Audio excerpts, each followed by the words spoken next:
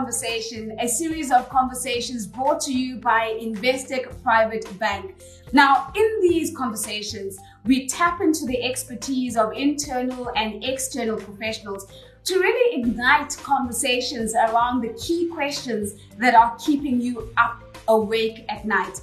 Our aim is to ensure that we're all walking away empowered with out of the ordinary insights.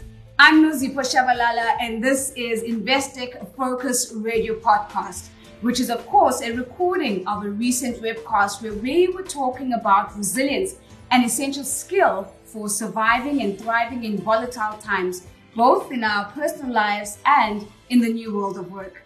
If you enjoy this discussion, please look out for our previous In Conversation podcast that deals with the very real issue of cybersecurity. And so, without further ado, let's jump straight into today's discussion. It's such a pleasure for me to introduce our panelists in this conversation. We're joined by Leslie Ann Gatta. She's the head of people and organization for Investec Limited. She's responsible for the people value chain at Investec, and she is an established practitioner in the people space. She manages the way in which Investec's culture supports and drives its people and their businesses to extraordinary performance. Leslie, what an absolute pleasure to have you. Welcome. Thank you so much, Noz. It's so good to be here with you today. We're also joined by Craig Wing. Now, Craig is a partner at Future World International and a PhD candidate. He works alongside his clients to understand, create, and design their ideal futures through Imagineering. And that's his words, and he's going to unpack that a little bit, I hope, for us, and thinking from the future. His areas of expertise include emergent technology, business models, company culture, and the new world of work. So, Craig, welcome. Thank you so much for being here. Hi, Noz. Thank you very much for having me. And hi, Investec. Thanks for hosting me. Yes, indeed. Real pleasure to be here. Fantastic. Thank you so much, Craig. So I'd really like to kick off with firstly just getting us to a place of understanding the psychology of pandemics. And perhaps to you, Leslie, first, how do pandemics affect us psychologically? The reality of this conversation is that pandemics affect different people and different groupings, different parts of societies in different ways. And the continuum goes all the way from severe traumatic, depressive and anxious responses all the way to heavy denial, where the pandemic is not an issue, it doesn't exist in our world, and we carry on or attempt to carry on as normal, as if nothing is happening around us. The reality that everybody is impacted by is the uncertainty and the real pressure, the psychological pressure of having to navigate an environment filled with uncertainty and unpredictability. And we walk through unpredictability in an anxious way as humanity because it's difficult to not know what the next day brings and to not really be able to make strong sense of what's happening. Craig, as I come to you, I really want to also maybe lift this conversation a little bit to talk a little bit about whether pandemics can have a collective psychological impact. So in other words, can an entire community or an entire nation have a particularly traumatic response to an event? Yeah, Noz, without a doubt, that's not only possible, it's very, very likely that it will happen, and it has happened several times before. Think about 2004 bird flu in Asia and how collectively started to think about travel restrictions, etc. But the one that I really want to focus on is 9/11 since 2001. The coming down of the Twin Towers was a point in time where it is still etched and burnt into our collective consciousness, whether you're American or globally.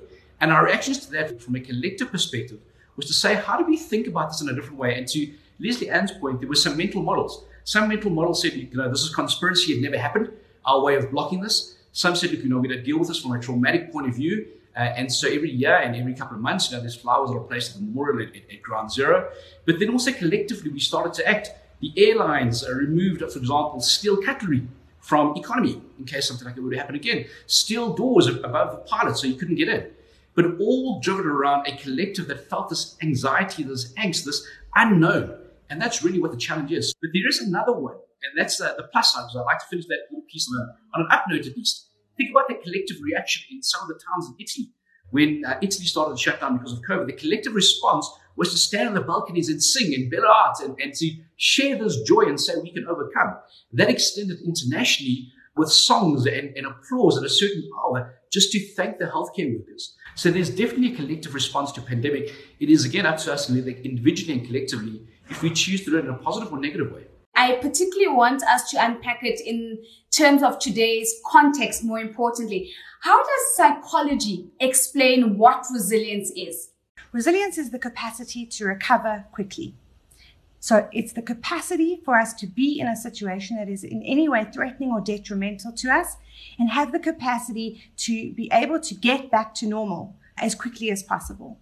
And it's most easily explained as if the individual is a stress ball or some kind of malleable shape or object that can be put under pressure. It can be squeezed and compressed and recover its shape, right? It has elasticity. It gets back to where it was in a quick time, in a quick recovery with little damage. And that's really what we want for people. We want people to have the capability to recover quickly when under enormous pressure and have the capability to be able to survive in it, to be strong, and to have that elasticity, that psychological stretch that allows them to recover in good time. So I'm going to be a little bit cheeky, Leslie, by going back and doubling back to the question of mental health. And you speak about the psychological elasticity. How possible is it to tap into that elasticity when you're feeling anxious, when you're feeling uncertain, when you're feeling overwhelmed? And that maybe is a way of trying to help us understand the impact of this pandemic on our mental health and how resilience then fits into that equation as well. So I think you raise a good point, because what you're actually saying by saying how do we go delve into that mental health piece is really around something that is a little bit counterintuitive. Resilience and purpose and meaning work a little bit counterintuitively to how we think about depression, anxiety, and trauma. So the first piece on depression, anxiety, and trauma is that no one should ever feel that it's them, especially in the context of a global pandemic, which is an extremely abnormal event if we've ever known an abnormal event in the world. And the reality is that when we feel anxious, depressed, and traumatized through it, there are resources. There are strong resources that can help us out there, and we should reach out to those resources. But in the face of that anxiety, trauma, and resilience, the counterintuitive, cheeky thing that we have to do is pursue, nevertheless. You also need to be really decisive. The indecision further entrenches the unpredictability of what's going on, and so you land up in a really vicious cycle. In order to get to that virtuous cycle, that much more helpful space, is to be very decisive. Make quick decisions on things, live with those decisions, and have your goals in mind as you choose to do that. You will see that each day becomes something more productive and more helpful, and resilience surges as you start to have that self-fulfilling, feedback that things are going better, that you have some control, and that control is inside you. It's an internal locus of control. The pandemic is outside of us. We have no control, but you still have some control inside you. And what that leads to, lastly, is really a sense of self-discovery, that you have the capability and the strength and the power for self-discovery. I think there's a piece here which I think is super important that must be added to this narrative, and that's around the role of social media and this always on with the influx of information. One of the things that's happened here is COVID has given us a lot of time. One of the benefits is we don't sit in traffic so much anymore. We don't go out. And so we've got a lot of time. And what actually ends up is a lot of people end up on social media, on endless scrolls and endless feeds. What that then drives almost the anxiety up. It's an irony around mental health that we've never been more connected, but we've never felt so isolated. Because we've withdrawn and said, how do we live in the past? How do we live for the what if versus the now? And that's a big problem. One of the challenges, I believe, is about saying, how do we maximize that time to do little goals and do little things and achieve almost some chunk pieces? Because the pandemic is out there, but it's not going to end anytime soon. But you can do little things on a daily, weekly basis, whether it's cooking, whether it's learning a new skill, whether it's finishing a book. And I think that brings it back into the locus of control for us. And so maybe, Craig, let's then jump into the question of systemic resilience. And I perhaps want to bring in this question of, does it then follow that if you are building self-resilience, that it has the ability to contribute to resilient families, that then extends to resilient communities, to resilient nations, and so the pattern goes. Is that a rational way of thinking about the ripple effect of resilience in any way? A closer example to home was Nelson Mandela on Robben Island, right? So here you have a bunch of folks who get sent away to an island. It's almost like a little community, dare I say, where you can almost examine them and see an experiment what happened. And what flowed from there were certain key figureheads such as Nelson Mandela, such as Kathara, all of them. But what really happened was these leaders, the ones everyone else looked up to, said, what's the direction that you're driving? What is that thing that puts you at the head of the table? Whether that is in this situation here with Robben Island or the head of the table as a company or at home. But the resilience factor really starts flowing down almost by saying we need to make sure that we have a focus, a goal. What's the end ambition over here? For Robben Island, it was about saying, well, what's the end ambition? The end ambition is for freedom and for equality. And how do we have a focused vision across the board over here? The same thing holds true for a family unit, right? Whether it's a family unit with a mom or dad or whatever, whoever the household may be, it's about saying, how do we build the resilient systems by saying, it's not just my own individual journey, but it's us as a collective. That then flows out. Again, coming to the Italian situation, which is so wonderful. And then it became a situation of now it's disparate households, but disparate households reaching out and saying, how can I be there for you? Almost like the example that I said before, of singing and making merry. It's about reaching out togetherness. It's about reaching beyond, not being isolated, but saying, how do we do this together in a positive way? Because the locus of control is, again, now collective, not individual. I want to come back to South Africa, because one of the things that has been true about the impact of this pandemic is, especially at a societal level, Leslie, is that it really began to expose some of the underlying fragilities that we had in our societies. And in fact, others would argue has deepened some of those fragilities and some of those hurts and pains that we have as a society. The question then becomes, how difficult is it to build resilience within fragmented societies? It's a really complex question. I think it's a really complex area to navigate. So I think that we have to state overtly and chunk up the answer a little bit. The first piece is that overtly, pandemics push marginalized groups. Pandemics push disadvantaged groups. Pandemics push previously disadvantaged groups backwards. That is something we have seen throughout society, that crises of these sort always affect those who have been impacted by societal pressures previously, by the way in which prejudice and discrimination and inequality has affected the world, and it pushes them back further. It really does. So there needs to be a heavy consciousness around that. So the counterintuitive question, though, on social psychologists and behavioral scientists' minds is, are societies that were already fragmented or fragmenting actually more robust in this crisis? Actually, they were already in a position of fragility. And yes, it broke parts of it, but there was an underlying resilience and they were going to break anyway. And actually, they've handled things like COVID so much better than those societies or communities that didn't have the fragility. Obviously, our assumptions would be strong, robust, healthy, well-controlled, well-managed, don't break. And those that are already fragmented and teetering break quickly, and the devastation is worse. But in fact, we're seeing both. We're seeing that there are fragmented environments that have shown high resilience. And I think there's lots of complexity in saying this, but South Africa feels like one of those environments. I mean, we've spoken about individuals, we've spoken about families, we've even gone as far as nation states and potentially even the world. But let's come back to corporate South Africa in particular. How's corporate South Africa done, especially with regards to its own resilience in this particular pandemic? Yeah, and to answer that, let's take a step back, right? Most businesses are predicated around almost defined value chains. So they're defined around a fairly stable kind of world, whether it is the Michael Porter's 5 forces of supply chains and buyers and sellers. But it's predicated mostly around stuff that's stable and things that are exactly the same, because now there's predictability in the system. If there's predictability in the system, I can plan for it, I can forecast, I can line up all the different pieces to ensure maximizing the output, right? So that's where the world has mostly been set. But the problem is, not just the pandemic, for the last 20 years, the rate of change has been increasing exponentially.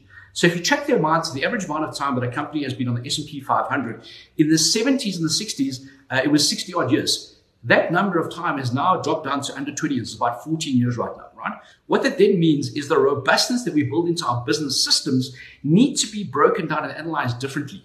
One of the challenges within a South African business context is we weren't able to be very lean and flexible in terms of changing those things. The easiest way to have a look at one of these examples is the airline sector, right? It's a prime example of globally, not just South Africa, where an entire industry was predicated around fixed, anticipated delivery forecasts moving across the board from there.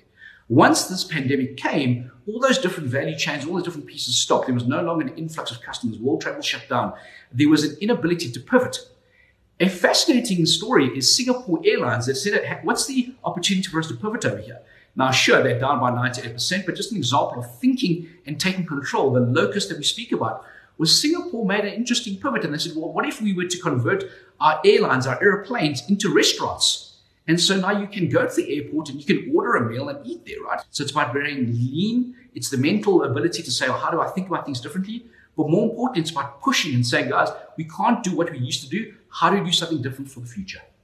Craig, I want to pick up on this word that has featured so much in the response that you've just given us, pivot, pivot, pivot. Let's talk a little bit about the big changes that are coming in the world of work and what we're going to have to pivot around and embrace with the resilient mindset in our offices, outside of our offices, as we engage with what work is for us now. For those of us that are lucky enough to stay and remain employed, it was the shift away from the office space towards the home office, right? There's a joke that says the biggest accelerant for digitization of the corporate space wasn't the CDO, the CEO, it was COVID-19. Right? Because it really has accelerated the way in which we need to think about things working from home. But with that comes the complexities of things like vuvuzelas going off in the background, of Hardy-Dars, of kids bashing into our rooms, right? But that's now saying, well, how do we have a look at this notion of this concept of work-life balance? I personally think it's a flawed concept in the world that we're moving into very quickly. The concept of work-life balance naturally implies that you have to choose work or life. Now you work at home, it's all merged into one huge thing. So there's the ability to say, well, how do we think about this thing differently? Because it's now seamless. Yes, that adds to the stresses. Yes, that adds to the mental health issues. But the first piece is recognizing that people now come as their whole selves, literally out of their beds to the office place. Right? So that's the first piece around that. The second piece around the nature of work is really the function of an office. The challenge has been, when you look at a corporate world and you look at an office, it's all about amalgamating resources, about saying, well, how do we put people together so we can manage those resources and ensure we maximize output? What that then means is the future of work indicates that even just a workspace is going to change. It's no longer about allocating desks and roles, kind of like a manufacturing assembly line, but it's about saying an office space for work is about incidental occurrences, about those natural organic pieces of magic that happen when two colleagues bump into each other and they speak and they come up with new ideas and new solutions. So even the function of an office space is changing. But perhaps the biggest around the world of work is a shift around valuing what does it really mean to work and what does it really mean for us as individuals. How does work tie into my identity in terms of who I am? But a big part around this piece around the world of work is saying work is just one element of who I am, and I need to consider all this kind of my entire whole life in consideration where work is just one element. I suppose, Leslie, the question to you then becomes, let's invite resilience back into the room as we are confronted with all of these fluid dynamics and these changes in our environment. How do we tap into our resilience such that we are able to respond to these emerging changes? So on the first thing I want to say, what organizations that were able to thrive or survive well in this time did was that they obviously got their tech together really quickly. They got everybody offsite, moved the organization home, and then focused on culture.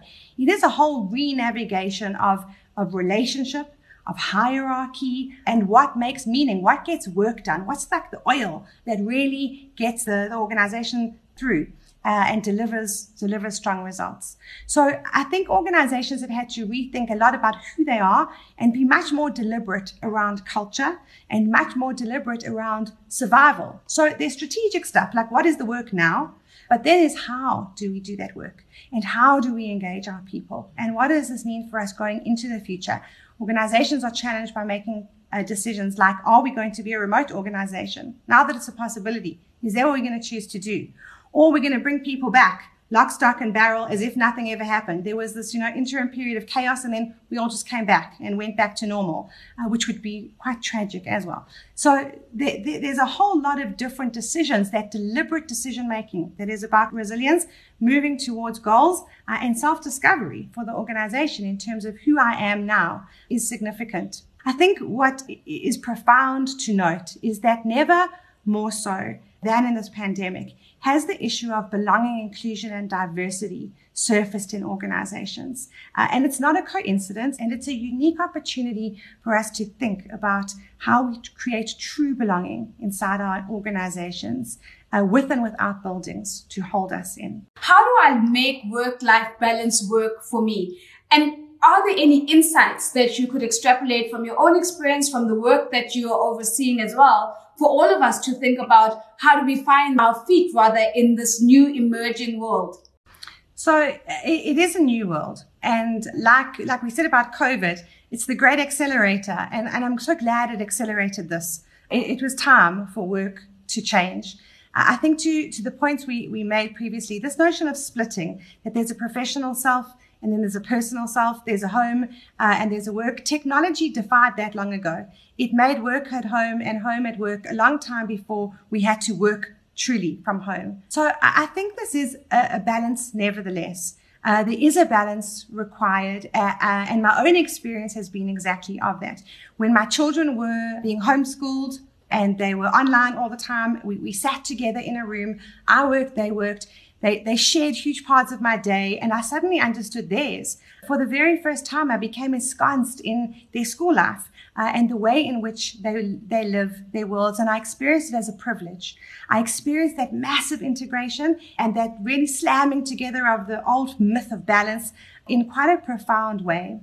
And so I think balance, nevertheless, is the antidote to the splitting. We still have to find balance, and the balance now is between fatigue, this digital fatigue that we hear so much about. So we have to manage that digital fatigue, that always on, with the absolute ease of always in. We're always in. We're always in our home environment. We're always in our families. We're always in the ability to be very present, where before we had to split in terms of time.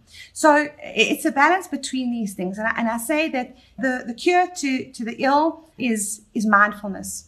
The art of mindfulness, which maybe seems esoteric and new age, but in social psychology, as well as other parts of therapeutic practice, has shown that the art of being present in what you're doing, again, being very decisive and choosing, this is how I'm going to spend the next half hour, and being there in a whole and a very present way, achieves a lot for the individual. So mindfulness, that balance between always on and the ease of always in, and then really making the most of the situation that we find ourselves in. We know that the impact on the labor market has also forced a lot of people to start engaging in the gig economy and have forced a lot of people out of permanent work contracts into short-term contracts, and even out of short contracts into gig contracts. I'm keen to hear your thoughts on that, and if there's a way that if we tap into our resilience, we might make the most of that opportunity instead of just inviting in the anxiety that it might come with. Yeah, 100%. It's prudent just to take a step back and say, where are we, right? Where are we with the unemployment numbers? So just to cast your mind back to Q1 2020, the official number was the unemployment rate sat at about 30%. Q2 suddenly dropped down to 23%. But the reason why there was a definitive drop, at least according to the economists, was because of the way they counted jobs and they counted the unemployed. And that is those that were no longer actively seeking formal employment. What that then said is exactly to your point. It was a review of what is the employment status. How do we think about jobs differently? But there's another piece here also, and that's the role of the corporation. Because again, I've spoken about this. If you're driven purely by making money as a purely all-out hardcore capitalist intent, this is a great opportunity for you to cut fat out of the system right now. It's about cutting fat out of the system, saying, well, how do we maximize our return? And therefore, almost every company, the biggest line item is salaries. So how do we remove that? Now, that's unfortunately just a function of the way business is built, where it's profit above everything else, right? So that's the function. The dual effect, and the second piece that compounds this, is the role of technology in accelerating my returns and increasing my efficiencies. whether it's artificial intelligence, whether it's mechanization, whether it's digitization. It's all about saying how do we replace the manual labor and the people stuff with machines. So that's the perfect storm context around this change of jobs. For the human being, for the individual, it's about saying how do we think about the gig economy in a different framing. Now, the challenge is the majority of gig economy jobs are time-based. We pay you based off how many hours you work. There needs to be a fundamental shift in mind from the gig worker that it's not about a time-based role, but it's about a value-based role. What value do I bring? And the quantum that's associated is no longer based off hours or days or half days or weeks or months, but it's quantified around the value that I bring to the organization. So there's a piece here that's super important about saying, well, how do I articulate and know my value? How do I know what I bring that's fundamentally different to what anyone else can bring? So there's that first piece. The second piece is truly understanding that gig economy, unlike informal labor, is usually underpinned by a tech layer. It's underpinned by a tech layer that allows you to do remote work, right? Whether that is to be a call center agent, whether it's to sell, whether it's to be a graphic designer, it's underpinned by technology. If we start changing the frame again, I guess this is a challenge to corporate South Africa and even just our leaders in South Africa today to say, well, how do we ensure there's more connectivity to allow for this platform of access so the jobs requirements are not just constrained within the Republic, but now it's a global playing field. The second piece is about saying, how do we unleash digital services and digitization to allow for connectivity, even though unfortunately globally African women are those that are least likely to access the internet. So there's a dual piece over here around responsibility of corporates and around leadership to saying, well, we need the underlying technology. And when I say technology, it's not just connectivity, it's also electricity, but then also for the individual to understand how do I shift my thinking to a value-based versus a time-based approach. And so as we begin to now close off this conversation, I suppose the question I want to bring to you, Craig, is having had the conversation that we've had, what would you say makes us a resilient people? What are your top 3 resilient building tips that you think would make us an even more resilient people? First of all, realize that change is inevitable. Change is inevitable, and as I mentioned before, this change is coming quicker and quicker and quicker. The cycles of change are accelerating, but there's more waves of change that are hitting us. What that means is then we must remain agile, both in our personal approach in terms of how we approach, whether it's life, raising a family, whether it's our ideals, whether it's about understanding what it is to be right or wrong. It's really a question of challenging our biases. So the first is saying, well, how do I remain agile and how do I always roll the punches? The second one, I've stolen from the world when I used to be an entrepreneur. And it's such a great word because it's so interesting that it's grit. It's really hard to define grit, but it's about saying, I'm strong, I'm robust, I'm gritty.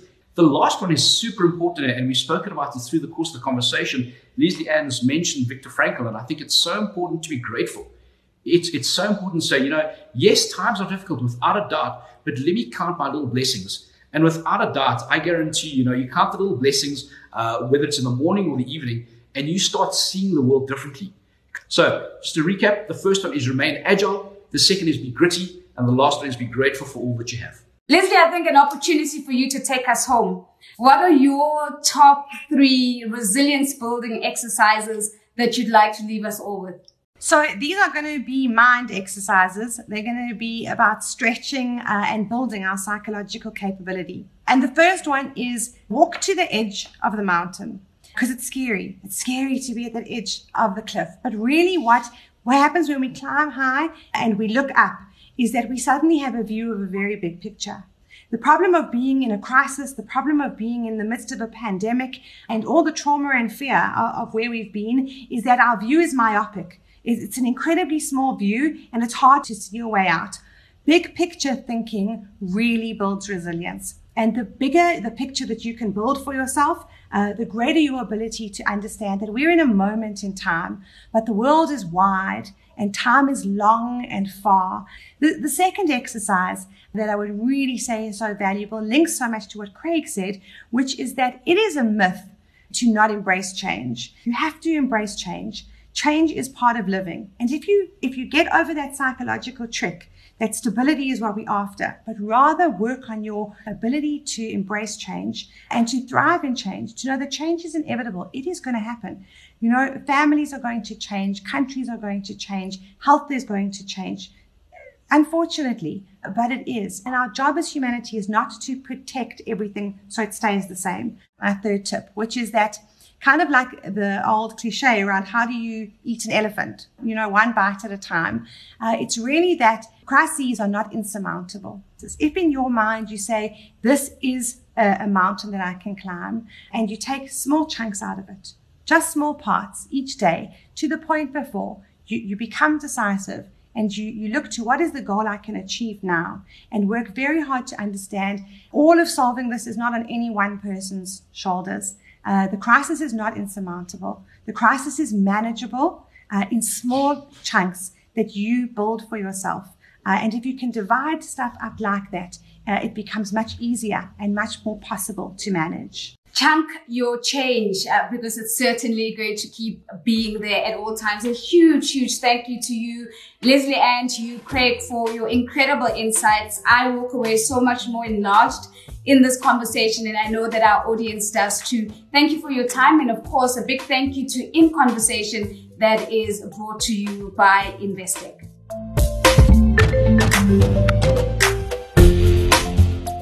Thank you for listening to this Investec Focus Radio podcast. If you enjoyed the discussion, please take a moment to rate it and be sure to subscribe to our channel wherever you get your podcasts. Investec Bank Limited is a registered credit provider and authorized financial services provider. The opinions featured in this podcast are not to be considered as the opinions of Investec and do not constitute financial or other advice.